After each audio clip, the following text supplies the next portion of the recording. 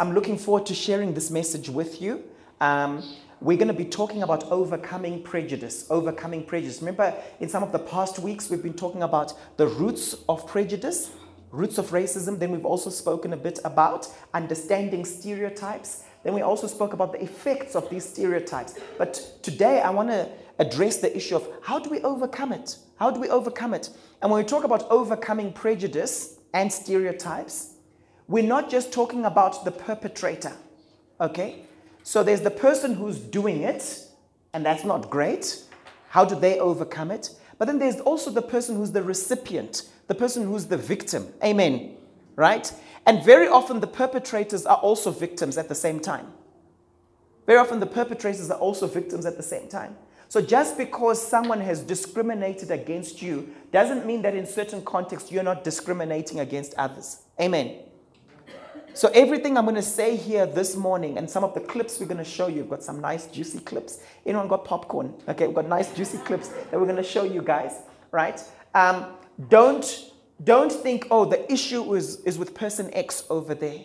The issue could be with you and me. And we want to make sure that we are clean and we are pure in our hearts with regards to this particular topic. Amen. In subsequent weeks, we're going to talk about cultural diversity. How many of you know that the church needs to be at the forefront when it comes to teaching about cultural diversity? We've got many different cultures. Where is our culture okay and where is it not okay? And then we're going to go into some of the specifics. For example, a lot of people are going into polygamy nowadays, right? I mean, they did it traditionally in the past, but you have people doing it today. What does the Bible say about that? So I want to give you a sound biblical teaching on that and how to deal with that issue of polygamy. Would you love that? Okay, because it's a biggie. Right? And we're going to address that. We're going to talk about homosexuality. Because often when people speak about diversity and so on, they address that and they're like, there must be tolerance, etc. What's our position as Christians on homosexuality? We've got people now, they've allowed so-called gay marriages, etc. How do we deal with all of that? Right? And we're going to address it. Right? We're also going to look at gender diversity. How should men and women relate to each other? Amen. So I'm excited about that. Is that scratching where it itches? Is that relevant to you? All right, because that's very important. We want to do things that are relevant, that are going to address issues and bring answers in some of these areas. So in overcoming prejudice, the first thing I want to highlight is that we must get our identity from God alone. We must get our identity from God alone. How many of you know that prejudice is an identity issue? Prejudice is an identity issue, and there's an attack on your identity. There's an attack on my identity. You see, the enemy knows that if he can scar us in the area of our identity, he knows we'll always live out our self-concept. If I believe I'm a cow, when you go and have your nice Mother's Day lunch that the men would have cooked for their wives, hint, hint, nudge, nudge, right? When you go or outsourced to Nando's or somewhere, right? In case of food poisoning, amen, right? When you go and have your lovely lunch afterwards, if I believe I'm a cow, I'm going to go and look for grass to eat. Because we behave according to our identity, our self-concept. But our identity should be rooted in God alone. Genesis chapter 11, verse 1 to 9. It says, now the whole world had one language and a common speech. There was a time when there was only one language in the world. I know sometimes we wish that, right? As people moved eastward, they found a plain in Shinar and settled there. They said to each other, come, let's make bricks and bake them thoroughly. They used brick instead of stone and tar for mortar. Then they said, come, let us build ourselves a city with a tower that reaches to the heavens. Now, why did they do that? So that we can make a name for ourselves. What is that? That's identity. Very often we do things behaviorally so that we make a name for ourselves and we boost our identity. Can you see a similar story in history? This whole Tower of Babel thing is something that has been played over and repeated throughout history, where people will say, let's go to that country and let's build this. Let's kill off those people in that region and let's build this for ourselves, and it will not be made by sand, it will be brick and mortar. It will be something different the world has never seen. Why are we doing it? Identity. We want to make a name for ourselves. My question to you this morning is, what are you doing at a behavioral level that's a quest for identity? The Lord spoke to me some years ago and said to me, Paul, why do you need to attach certain names to yourself? You know, sometimes we like name dropping. So-and-so is my uncle. I was in a meeting with the president the other day. I was doing this. Lord convicted me and says, why do you need to attach other names to yourself? Is my name not enough? How many of you know that when you become a Christian, the Bible tells us that we bear Christ's name? You see, God wants to take us to a place in our identity where Christ is enough for me. Amen? That song we were singing, isn't wonderful, all the new songs that are coming out? It's just so fresh that the band is teaching us, right? That song, wonderful name, the name of Jesus. Is the name of Jesus enough for you? Or do you have to attach your CV to his name? Is it his name plus plus? Those of you who are into coding, you know, C plus plus, Jesus plus plus. Hey? Or are you content that, you know what, Jesus is enough for me? In the book of Colossians, it actually tells us that in Christ we are complete. Some translations say, in Christ we have fullness. Do you feel complete, just Jesus and you? I was speaking to a guy, he's about 28 years of age or so, in one of my workshops. Lovely guy, Christian, strong Christian guy, plays the keyboard at his church. And I said to him, are you married? And he says, no, I'm single. And I said, do you want to be married? He says, yeah, no, if God gives me the right person. But I'm content, single and content. How many of you know that to be happily married, prior to marriage, you need to be single and content? It must be Christ is enough for me. Jesus alone is enough for me, and I'm full. Then you go into marriage whole. Are you hearing me this morning? You go into marriage whole. Otherwise, if you're not single and content, what tends to happen is when you get into marriage, you're looking to your spouse to give you things that only God can give you. Amen. Some of you are like, hey, it's too late. I'm already married. And I had those issues. God will heal you. Amen. Some of you are like, I know I'm not whole. I'll just get married and God will heal me anyway. All right? But isn't it interesting that they said, so that we can make a name for ourselves? Do you know why people struggle with racial pride? They've looked to the color of their skin to get a name for themselves. They've looked at their so-called race as their source of superiority. They've looked to their cultural identity as a source of pride, that this is the thing that's going to make me better than all these other people. I want to tell you right now, we bear Christ's name. And it's more important to be God conscious than black conscious or white conscious. Are you hearing me? That's our identity. It's rooted in Christ.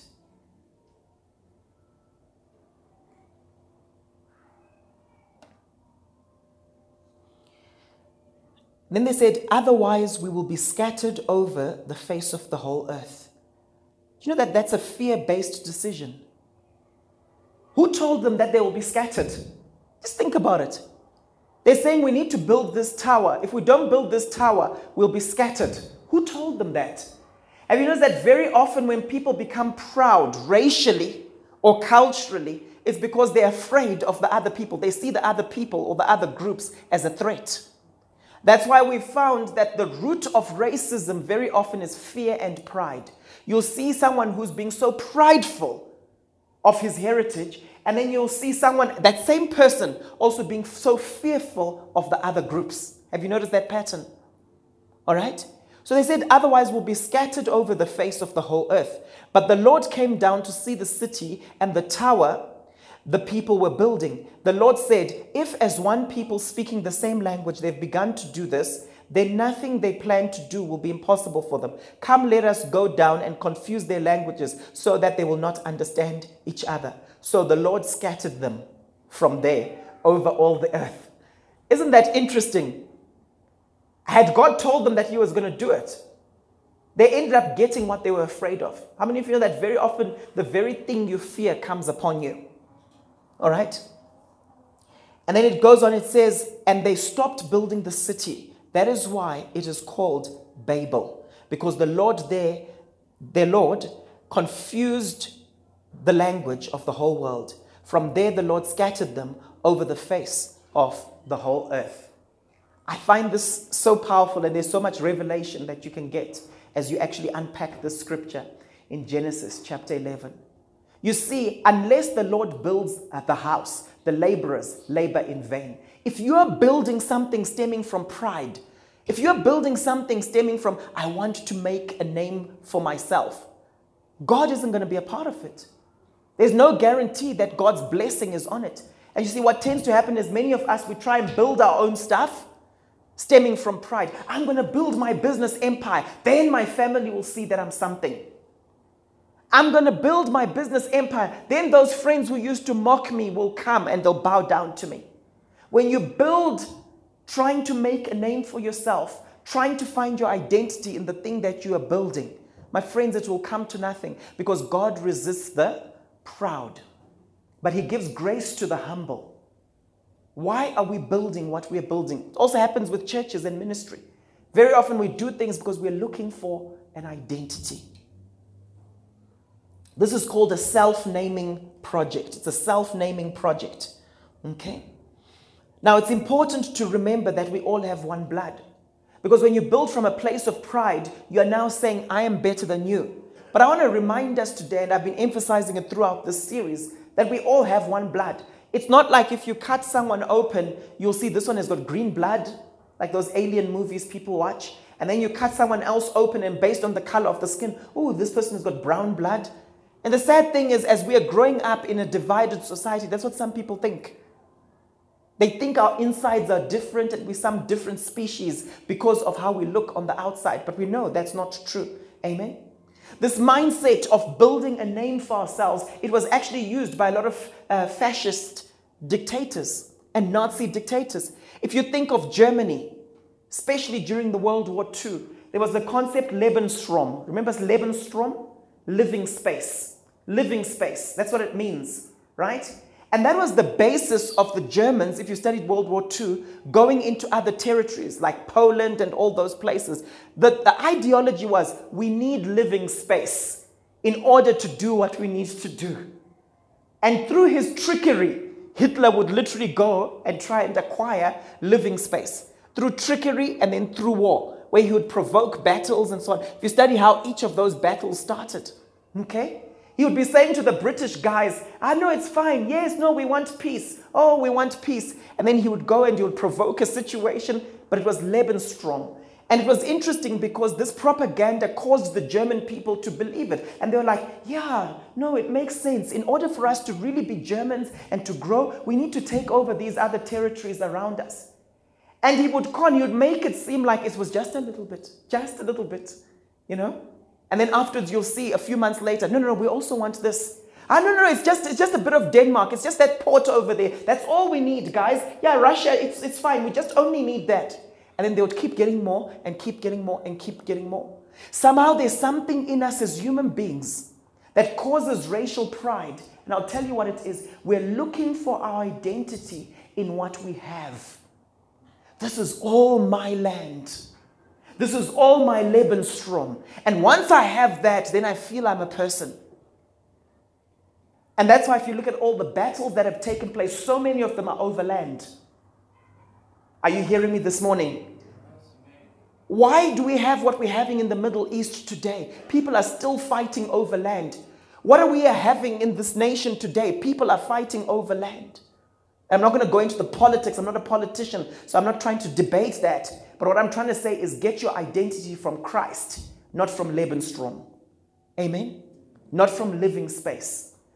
If you look in Scripture, I won't go into it. I'm going to actually talk about land in a particular sermon, okay? I'm going to talk a bit about the land situation and what's a biblical view of it and what's a biblical view of land redistribution, okay? Because there are things the Bible actually says about it that I think you'll find very interesting. Okay? So, Some of you might know people out there that think that they're part of a group that is superior. And it's not always so-called race. It's not always about skin color. Sometimes it's actually about, I'm from this tribe, and my tribe is better than yours. Are you hearing me? I'm from this country, and we are better than you guys. So you find people in South Africa calling the people from up north, Mahwere, like they're inferior or something. And they're just coming as parasites to take our jobs. And then you also have some people from the north. I'm not talking about north of South Africa. I'm talking about north of South Africa, like north, above South Africa, the rest of Africa. You know what I'm talking about, right? Who come and I hear the conversations, and you can see there's this superiority thing. Sometimes because of maybe perception of superior education where we came from, you know? And this mindset of, yeah, these guys are jealous of us because, you know, we know our story. That's pride. And I'm going to show you a clip now of a particular white supremacist in the United States. And just watch what happens and watch what he discovers. Because a lot of people think they're these pure breeds and they're this and this. But praise God for DNA testing. Look what happens. Cobb is the leader of a white supremacist movement that is trying to take over a small town in North Dakota. They've actually bought up his home and 12 other lots, and they wanted to make it basically an all-white town. There's actually a black guy in the town, so that's a little inconvenient. He is definitely in the camp of the races should not mix, and white people need to be separated from black people because nothing good can come of that. He says they're like oil and water don't mix. Well, he just went on the Trisha show. The host is Trisha Goddard, and she was doing a Race in America series, and they had actually done something really interesting. They tested his DNA, Cobb's DNA, to find out how pure he is and where he comes from. Let's find out the results. So Craig Cobb. Craig Paul Cobb has undergone DNA testing to determine genetic ancestry. 86% European and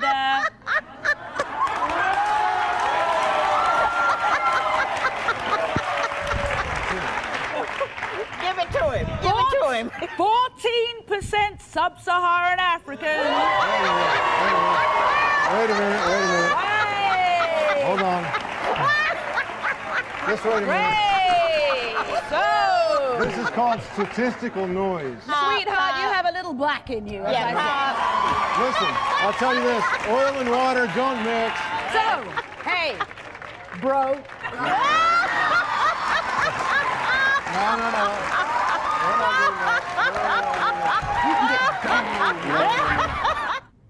I love that, man. I don't know what I love more. The panic in that guy's eyes. Like, it's just statistical noise. What does that mean? You're 14% black. What is it? I don't understand what statistical noise means, right? And he said, wait a minute, hold on. Or the hysterical laughter of the guests. Like, ah, gotcha. So that was nothing but fun. Later, he went on to say that, he assumed that this was science, but it was craven and debased television executives who only aim to shock and promote multiculturalism. And, he said the line about how oil and water don't mix after he got the test results. Well, apparently they do mix. They mix inside of you, okay? But, of course, he doesn't care about science. It's okay. Hey, Cobb, why don't we just do another test and find out, if you really are white and they tricked you, right? You choose the company to do it. Got no interest in doing another test. He says he doesn't care what the test says, that he's still, quote, a border guard for the purebreds.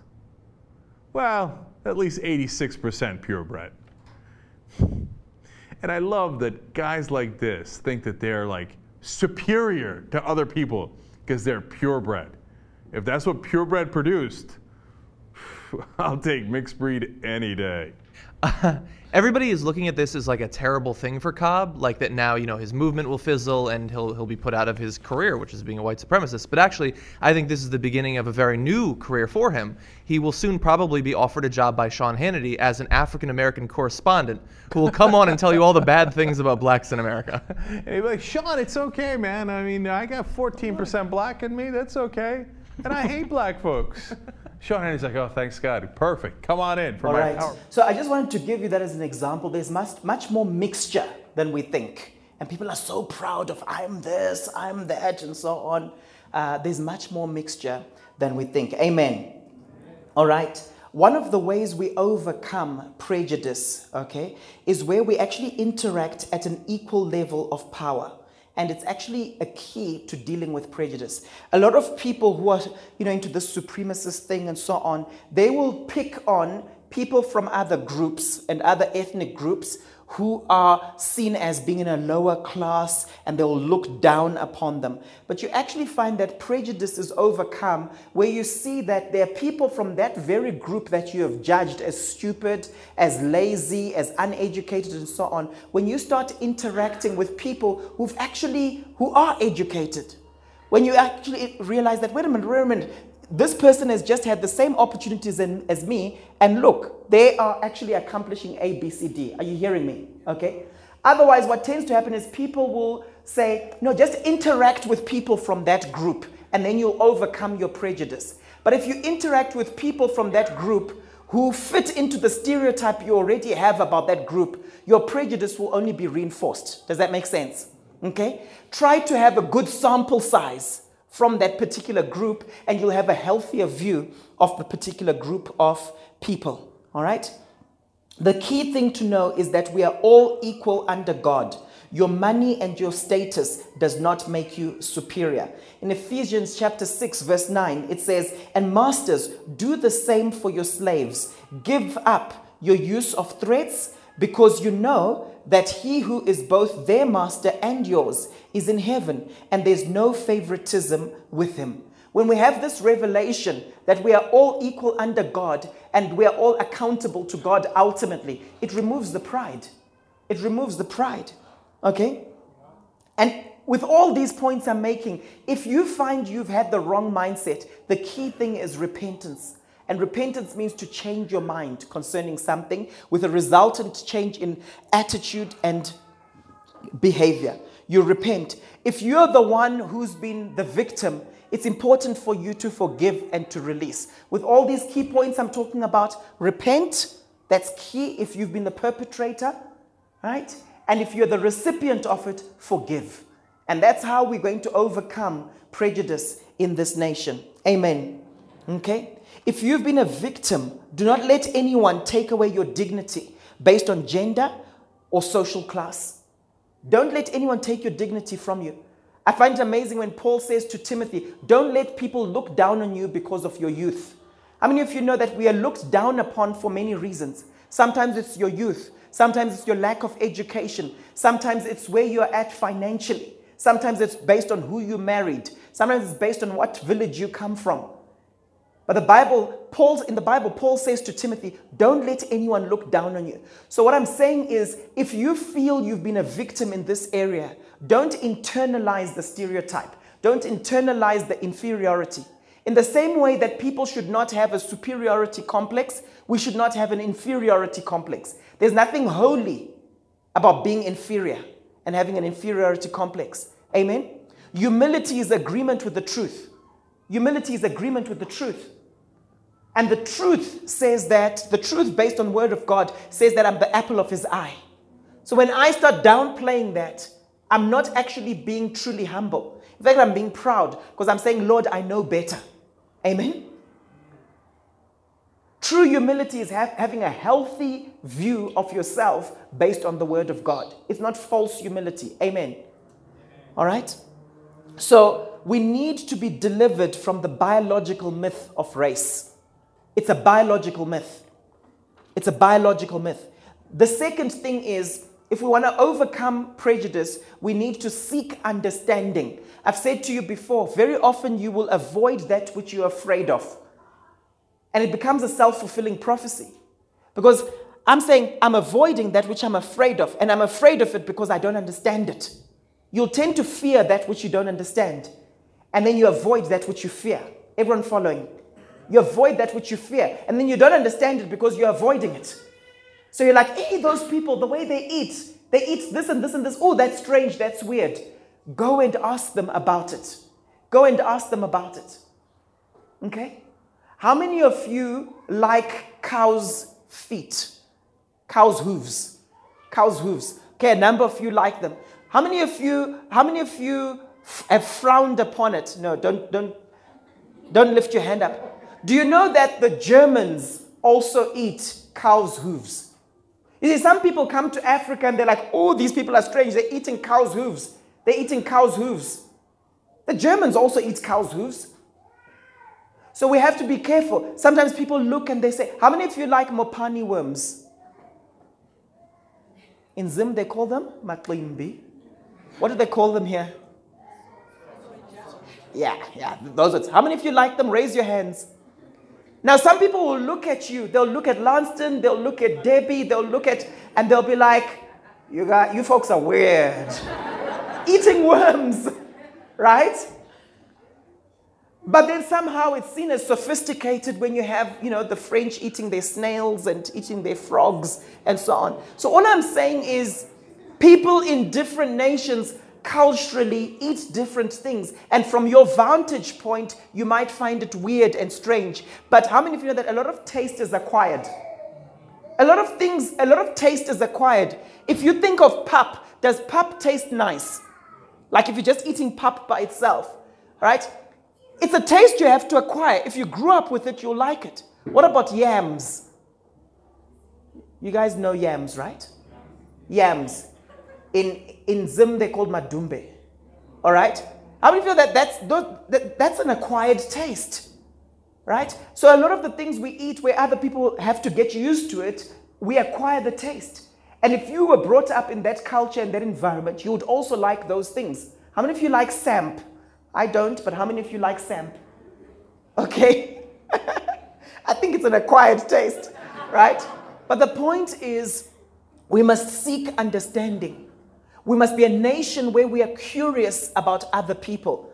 Where we'll say, how did you end up doing this? Why do you like straightening your hair and not leaving it curly? Why do you like making your hair curly and not leaving it straight? And we get into people's worlds before we judge them. Amen? Where we ask people, why do you talk so loudly? Because that's another thing. I also sometimes struggle to understand it. Like, I'm literally thinking, guys, we're sitting in a restaurant and you're just next to us, but it's like you're shouting at each other. Are you trying to draw my attention or something? Do you want me to listen to all your stories about what happened with this boyfriend and this one and so on? Literally. But when you actually trace how people grew up, especially also if you think about it in townships and so on, people would have conversations across the fence from each other if there was a fence, right? Or 2 houses down, and they'll be talking, all right?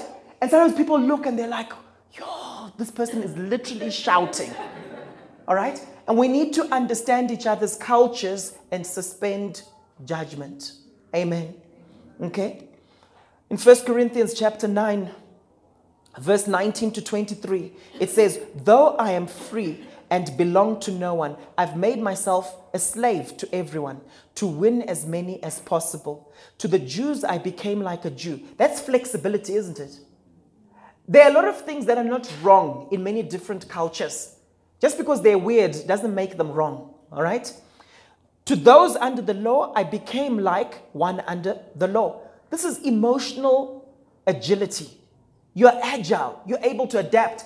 I'm so glad that in my spiritual formation, I went to a Catholic school from grade 1 to 3, all right? I was raised in an Anglican family, okay? So I've done the whole, mass thing, the whole traditional church thing when you're kneeling down and you're doing all sorts of things. I went to an Anglican boys' boarding school, okay? And I even got an award in terms of service to the chapel, etc. But then I got born again at 12 years of age, and that was quite evangelical, in terms of Christian camps we would go to, etc. My family at some point got involved with some of the AFM people, radical Pentecostals, etc. Right? So I've been involved in many different things, and I suspend judgment. So I can go to a particular function and I see that, oh, there are these people from this Christian tradition, and okay, I understand why they're doing that. Then you go somewhere else, oh, okay, I get why they're doing that. But you have some charismatics will go to some of these places and they complain afterwards. Oh, it was so boring. And Paul, they do this, and Paul, they do that. There's a lot of good stuff in what they do. Amen? There's a lot of good stuff in what they do. And for some of you, you have to learn to be emotionally agile, where you know how to go to a 5-star hotel and you're comfortable there. But at the same time, you can then go to a shanty town somewhere and you're comfortable there and you eat what those people eat. Amen. All right? I'm so grateful that when I was growing up, every holiday we would go to the rural areas, right? And do the things that happen in our rural area. And sometimes we'll be hoping, like, when are our folks going to come and pick us up? We now want to go back to the suburbs. When are they going to pick us up? And then people would con us. They're coming tomorrow. They're coming tomorrow. We didn't see them the next day and so on. And we just saw their car driving down. We were so happy. Cool, we're going back to the burbs. Amen? You have to understand, in Zimbabwe's independence was in 1980. Okay? So black people started living in the burbs around then. We started in 1979. I don't know how, maybe they became flexible with the laws. And that's when we moved from the township to the burbs. Okay, in 79. But we had lived in the township, right? First few years of life, lived in the burbs, right? Go to our rural home every holiday, right? Knew what goes on there, etc. And it's given me emotional agility. Yet some people are so rigid. Now watch what he says. He says, to those not having the law, I became like one not having the law. Though I'm not free from God's law, but am under Christ's law. So, as to win those not having the law, to the weak I became weak, to win the weak. I've become all things to all people, so that by all means possible, I might save some. I do all this for the sake of the gospel, that I may share in its blessings. What are you willing to adjust in your life so you can reach the lost? Where are you willing to be flexible? Are you like, oh, I don't eat those things? I was going to say, how many of you are snobs? But I don't think people admit. Oh, Paul, some people think I'm a snob. You ever have someone saying, guys, to be honest with you, I am a snob.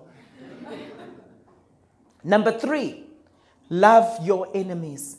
Love your enemies, if you have any. Jesus commands us to love our enemies, not merely to tolerate them. Love does not mean I agree with you, but it means I care. So if someone is doing something and it's ungodly, you still care for them. Amen? The Bible tells us in Matthew chapter 5, verse 43 to 45, look what Jesus taught. He says, you have heard that it was said, love your neighbor and hate your enemy. These guys had hectic teaching back in the day, hey? Imagine being told that. Imagine you come to church and you're told, guys, yeah, you must hate your enemies, eh? You must hate your enemies. That's what God says. Okay.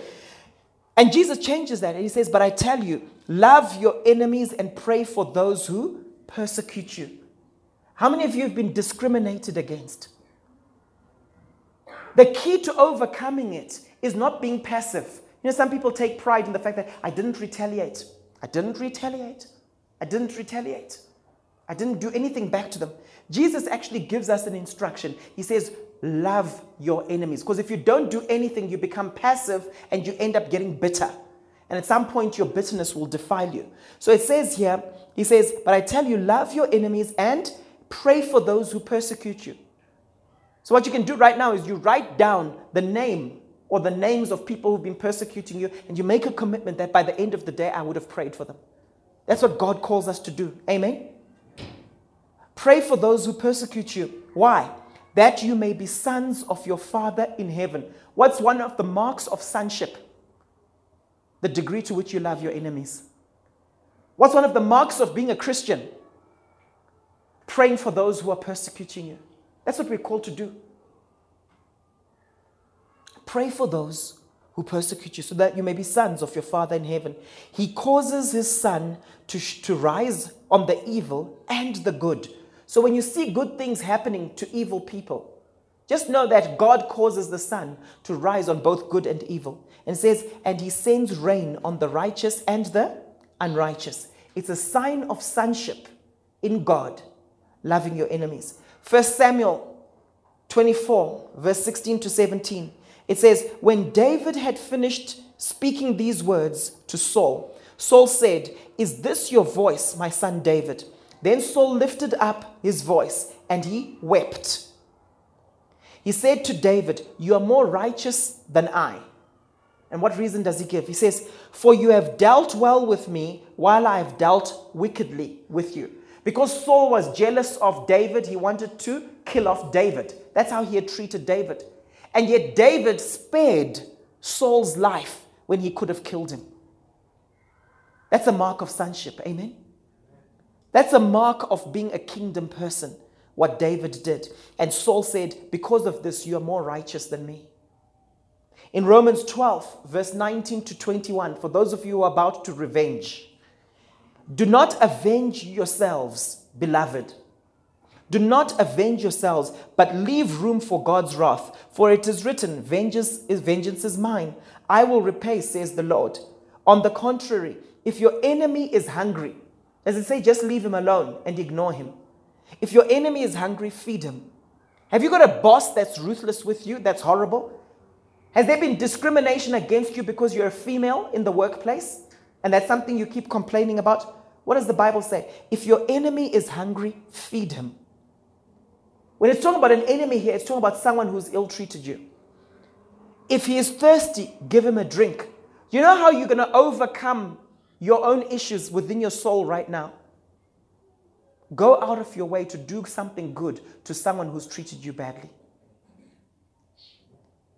For in so doing, you will heap burning coals on his head. Do not be overcome by evil, but overcome evil with good. Do you know how as a church we're overcome by evil? Bitterness and offense. Because what happens is when I'm ill-treated by people in the church, you guys treat me well, but I'm just saying, if that happens, it's a snare. Because the enemy wants me to become bitter. And guess what I'll do? I'll say, they didn't do this for me. They were rude to me. They did this. As a pastor, I become bitter. And I'm like, so why should I go the extra mile for them? Why should I prepare sermons? Why should I pray for them? Why should I connect them with other people and try and help them to get breakthrough if they treated me this way? I become bitter, and that bitterness ends up defiling me, and then I fall as a leader. And that's the pattern that a lot of Christian leaders go through. Are you hearing me this morning? There are a lot of women today who are doing all sorts of scaly, dubious things simply because they became bitter because of the mistakes that the husband made. Well, if he does this and he flirted with this person and he does this and he doesn't spend time with the kids, why should I care? And then you ask the woman, what happened? They became bitter. Ladies, mothers in this place today, do not become bitter. You know, there are many things that can harden your heart. Your heart can be hardened in ministry. That's why there are a lot of pastors who were great pastors yesterday, but they're not pastors anymore today. Marriage can harden your heart. Things within your own marriage can harden you. Children not listening to you and becoming rebellious can harden you. Make sure your heart does not become hardened. Betrayal in the workplace, what I call workplace wounds, harden people. A lot of times you see people backsliding in church settings and you're like, but I didn't do anything wrong to them. I didn't do anything wrong. And then you actually see that they became bitter and they became hardened because of things happening at work. Everyone is bypassed. I've been bypassed. Whenever there's a promotion, they've earmarked promotion for certain people. Be very careful of bitterness. And that's the enemy's strategy against you. If someone discriminates against you, he wants you to be offended. Forgive and demonstrate love. Do not be overcome by evil, but overcome evil with good. Your Christianity will largely be demonstrated by how you treat people, not treat people who love you, but how you treat people who have marginalized you. Amen. Number 4, see the opportunities within a calamity. Make a list of calamities that you're facing right now, difficult situations that you're in, and next to them, write out the opportunity. You know, it's been found that there's this thing in psychology, it's called cognitive control. It's where you set your mind to achieve certain goals despite the circumstances. It's similar to grit. Grit is commitment to long-term goals despite the obstacles. And people who have wired themselves to focus on the opportunity instead of the calamity, to focus on what am I learning from this, as opposed to my boss is just criticizing me all the time. These people are racist. These people are prejudiced. As a woman, you can't survive in this situation. If you focus on that, it will ruin you. But if you focus on seeing the opportunity in the calamity, it's actually a predictor of your success. People who become successful in life are strong when it comes to cognitive control. Strong when it comes to that mindset of, these are my goals, I'll keep being persistent, I'll keep pursuing them despite how I'm being treated by people around me. And how many of you that you can teach young children cognitive control? You can teach young children grit. And it's been found that the children who learn this, there's certain exercises you can do, but the children who learn this, they become successful later on in life. Do you know that your IQ only predicts 25% of your success? That's why there are a lot of very smart people who aren't successful. The other 75 is predicted by, do you view stress as a challenge or a threat? Do you have social support? It's the other stuff that predicts your success. That's why there are many people who are in the bottom set. You know, we used to have streamed situations, who weren't smart. You were way smarter than them, but you're looking at what they're doing now and you're like, but how? And then you start thinking, but it's not fair. No, it is fair. You only thought of intelligence just being IQ. You didn't think of social intelligence. You didn't think of emotional intelligence. You didn't think of resilience. You didn't think of the other stuff. Amen?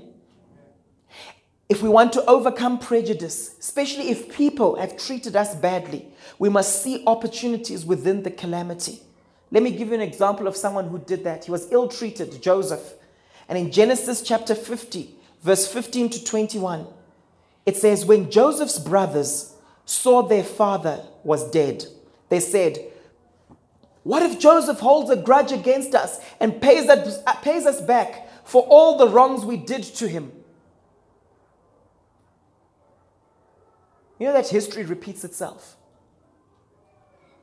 History repeats itself.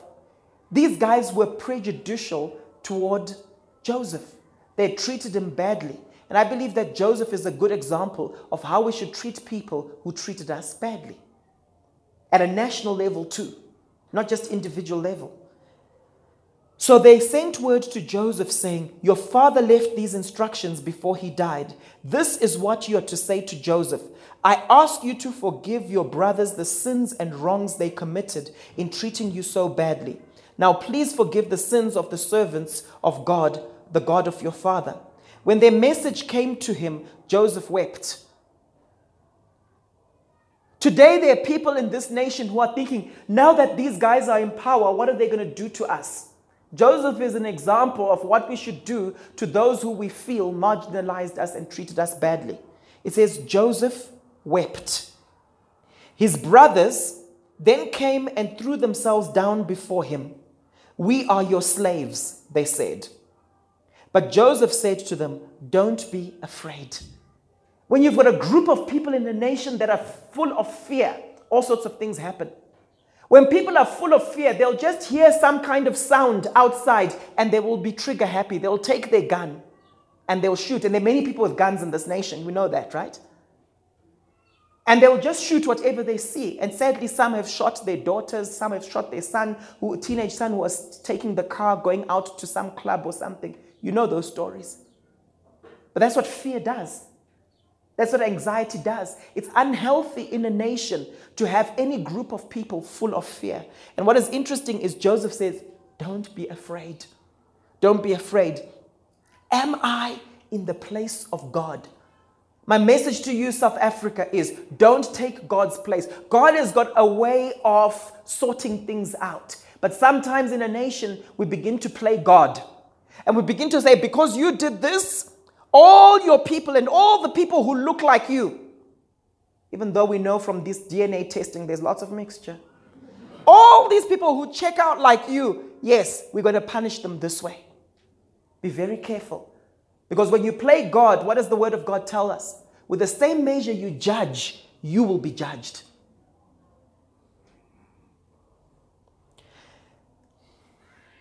And he says, don't be afraid. Am I in the place of God? Don't you love Joseph's humility?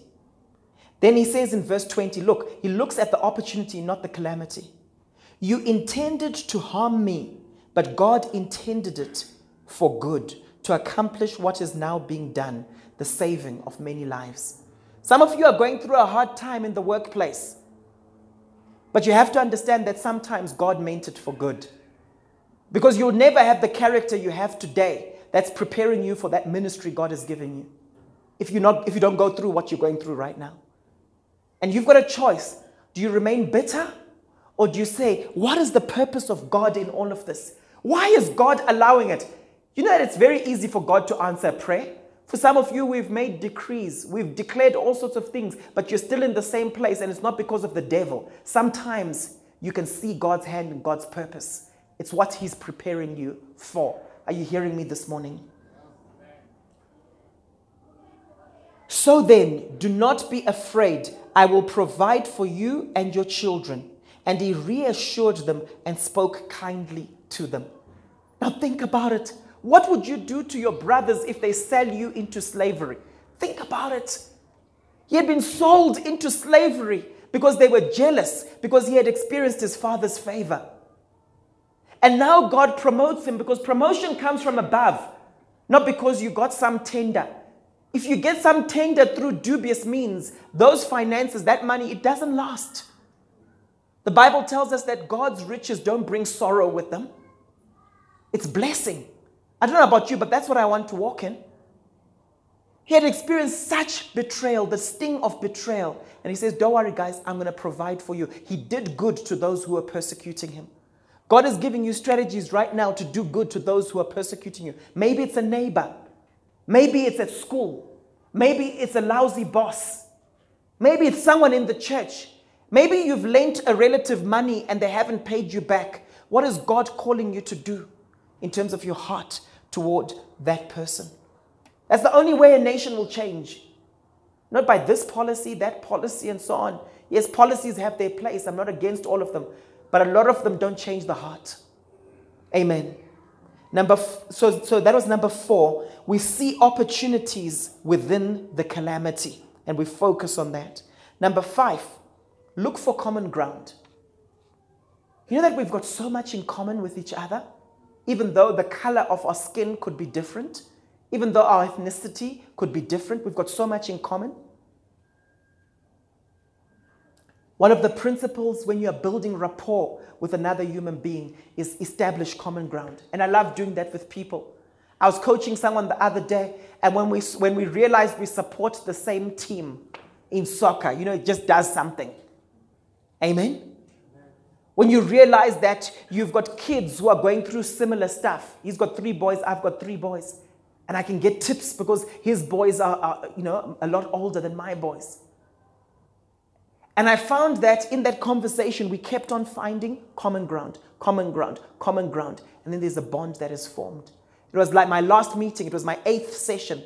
For those of you who don't know, I've got a day job. I've got stuff I do during the week. Some people think that pastors just chill throughout the week and then they only work on Sundays, okay? I'd been teaching Tuesday through to Friday, full day at Gibbs. And then on Friday, back-to-back coaching, 8 people, back-to-back.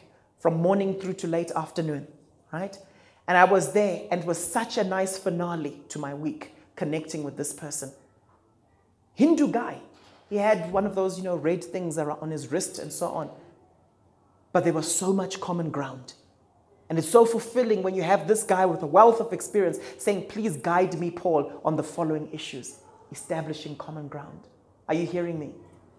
Sometimes we only look to skin color, ethnicity, language group for common ground. And yet there's so much else that we have in common. What are the areas of common interest that you've suppressed?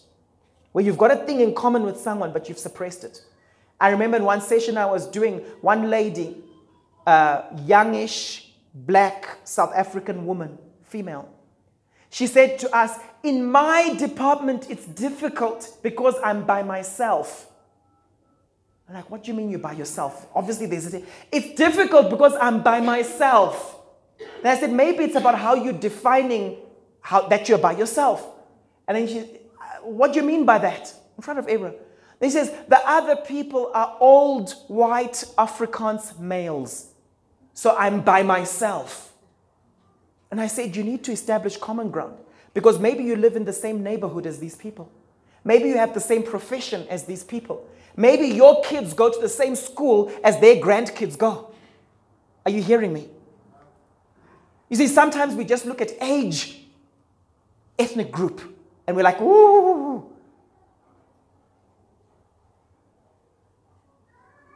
And then we reject ourselves before we can be rejected. So instead of connecting with the other people, we're like, let me keep my distance. Because if I try and bond and I try and connect with these people, they're all the same and they'll treat me this way. So it's safer to just chill with my people. And then your opportunities are limited because your social group is limited.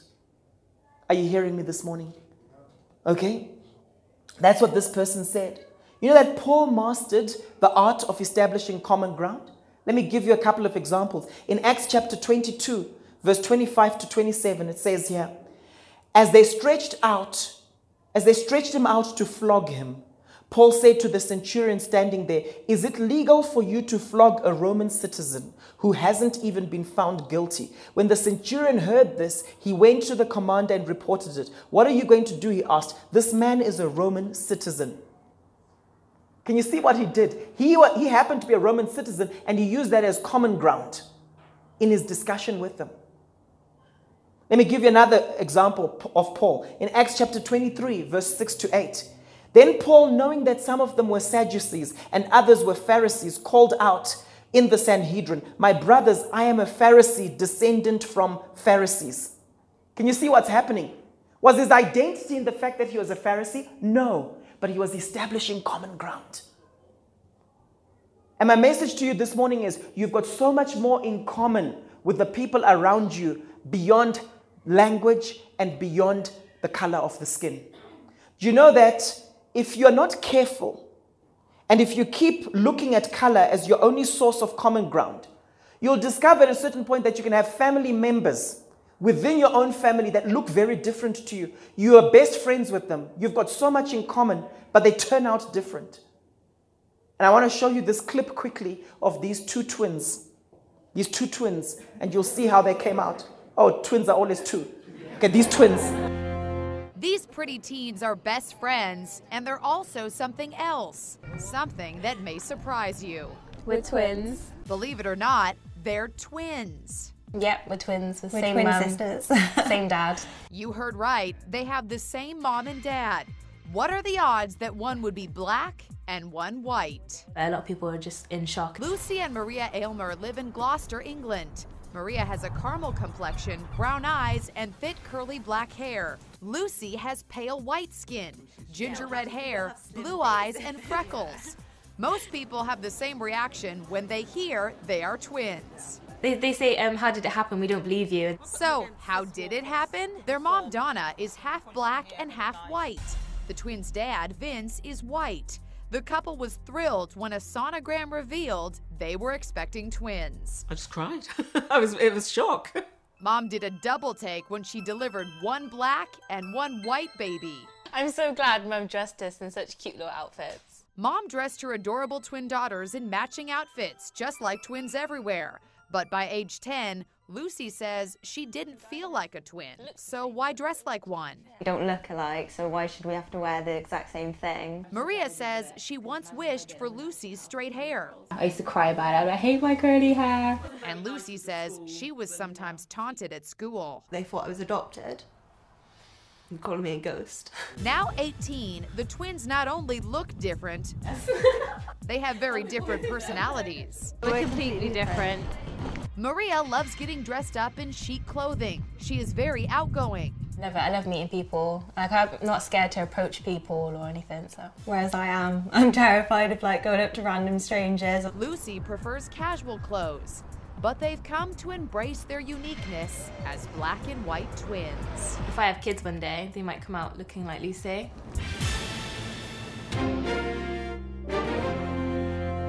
So that's another interesting one, just to show you that you can have so much in common with someone else, but not have the skin color common. Does that make sense?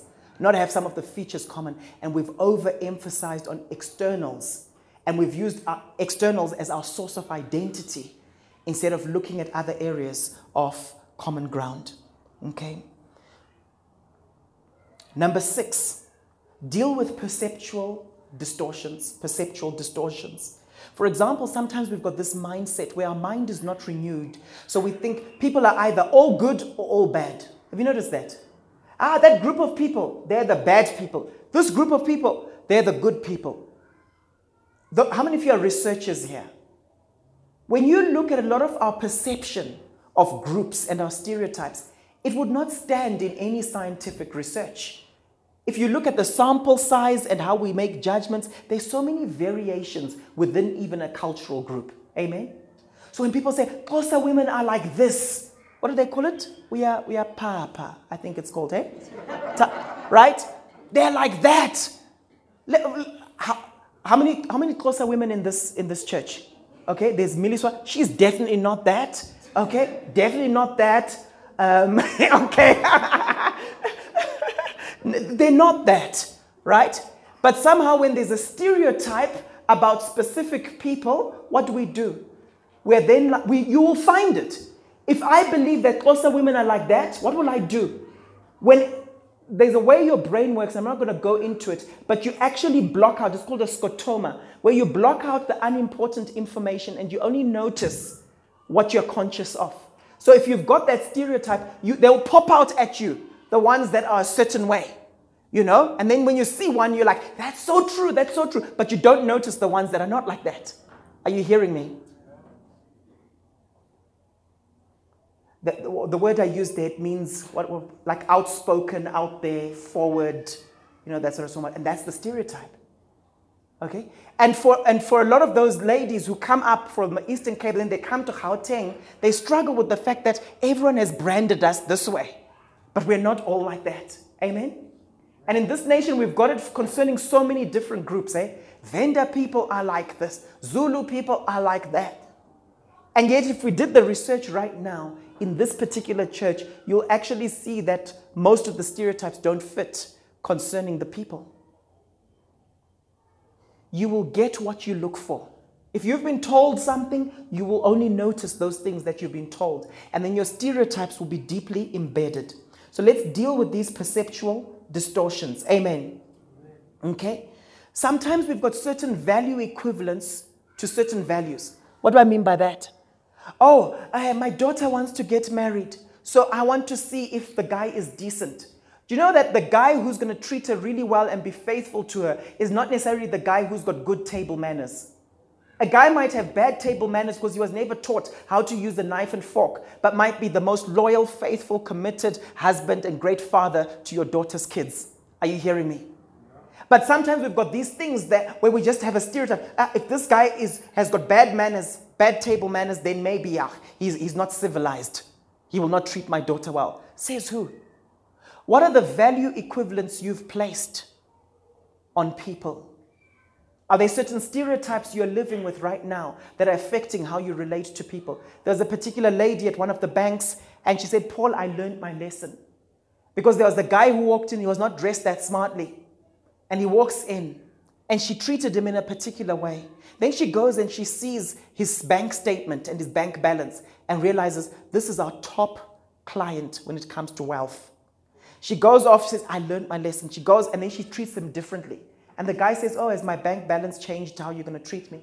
And he obviously told his wife about it because she also then came into them and said, how come you guys treated my husband in this way?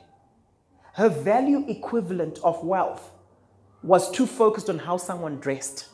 Are you hearing me? A lot of very wealthy people are not overcompensating. They don't have to make a point. You know, they're not wannabes. You know, you can see some people are wannabes where they're trying too hard to live out a certain image. All right? And so I found that very interesting. We've got these perceptual distortions. What's the solution? Romans 12 verse 2. Do not be conformed to this world, but be transformed by the renewal of your mind, that by testing you may discern what the will of God is, what is good and acceptable and perfect. We must renew our minds. In Philippians 4 verse 8, it says, finally, brothers, whatever is true. Stereotypes are not true. Prejudice is not based on the truth. Whatever is true, whatever is honorable, whatever is just, whatever is pure, whatever is lovely, whatever is commendable, if there's any excellence, if there's anything worthy of praise, think about these things? How many of you know that you are and you become what you think about most of the time?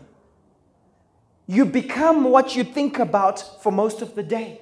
There's a guy called Emerson who said that. Not Emerson Mnangagwa, Emerson. Ralph Waldo Emerson. He said that. You become what you think about most of the day. What are you thinking about most of the time? We must embrace the truth. And also when we do this, we must stop using stereotypes to our advantage. You see, if you're a guy and you're amongst a group of ladies, and then one of them asks you, so what's your view concerning the political situation? There's already a stereotype there, isn't there? That because I'm a guy, I'm more clued up about politics than the girls around here. So do you use that to your advantage to gain popularity with the women that, yeah, guys, let me explain to you, even though you're not clued up about the politics of the day?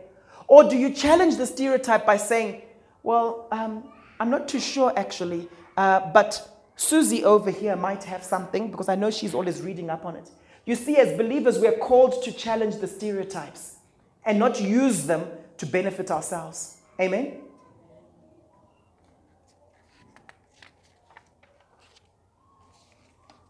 Number 7, create new mental images of people behaving differently. Okay? New mental images. Imagine someone who's from a particular cultural group where you feel these guys never do this. Visualize it. Play that video over and over again in your mind, and it's amazing what you end up seeing with regards to those particular people. Okay? Keep asking yourself, what else could be true? What else could be true? When you're about to make a judgment about a particular group, these guys from the Congo, these guys from DR Congo, what else could be true? What else could be true? What are the other possibilities? I still remember the vendor guy who was telling us about his experience snow skiing. And it broke a stereotype in my mind. Remember that people can change. If someone makes a mistake one day, it doesn't mean that they'll always remain there. If you hire someone and because of lack of experience, they make mistakes, don't box them in that space. People grow. And remember that people are different within a particular group. One experience like that does not mean that they'll always be like that and that everyone in that group is like that. Be careful of having set patterns in your mind. I still remember in about 2011 when Emily and Sunera joined the church, and I would see them walking and and I remember going up to them and I was trying to welcome them in and so on. And I said to them, yeah, my wife and I, we really like Indian people, you know, and so on. And then they corrected me and they said, Paul, there's Indian and there's Indian. Right? And there's a whole joke around that. But they were basically saying, don't stereotype all Indian people in one group. Amen. And I love the way Jesus did this. He saw the treasure in people. Watch this. In John chapter 1, verse 46 to 48, Nathanael said, when he was being called by Philip, he said, can anything good come from Nazareth? Nathanael asked. Come and see, said Philip. When Jesus saw Nathanael approaching, he said of him, here is a true Israelite in whom there is no deceit. Do you know what Jesus did? He spoke to the treasure in Nathanael. He could have said, how come you're being discriminatory? How come you've just said to Philip, nothing good comes from Nazareth? Why are you saying that? I don't want you to be my disciple anymore. But what did Jesus do? He spoke to the treasure in Nathanael. And he said, you know what? I love your honesty. There's no guile in you. There's no deceit. If someone acts in a certain way towards you, speak to the treasure in them. See the good that's in there. As opposed to, Paul, they're treating me really badly. Celebrate those who break stereotypes. Celebrate them. And then finally, number 8, learn to manage your own rage or reaction to the discrimination. Manage your own rage or reaction to the discrimination. I still remember when I was studying industrial psychology, about 97, somewhere there, I remember being in a situation where we had this magazine, I think it was called People Dynamics, and it says that for a lot of the black managers in South Africa at the time, their challenge is this. It's not so much the discrimination that they face, but it's managing their own rage over that discrimination. Manage your reaction. When people treat you in a particular way, whether you're black, white, Indian, so-called colored, whatever you are, female, male, are you managing the rage you have? How are you reacting? Is it an emotional trigger that sets you off and you end up doing things that you're going to regret? When people discriminate against you, treat it as a teaching opportunity. They're doing it very often because of their limited exposure in the world. Remind yourself about that. Ask them the question, what are you afraid of? Very often people treat you a certain way because they're afraid. People who are bullies. Bullying is essentially about control, isn't it? It's about control. And when you stand up to a bully, they go and they bully someone else. But ask yourself the question, why is this person doing it? They're insecure. Bullies are essentially insecure people. And sometimes if someone is racist towards you, often it's because they themselves are insecure and they're afraid.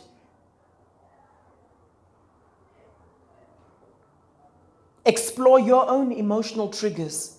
Why is this affecting me so much? Do I feel belittled? Is it because my identity is so much in how people speak to me? That when that person spoke in a condescending way, it wasn't so much a racial thing. It's just that I'm triggered when people are patronizing and they treat me like I'm stupid. Because as I was growing up, I was told, you must be as clever as your brother. You must be as clever as your sister. So now when someone treats me like I'm stupid, I react.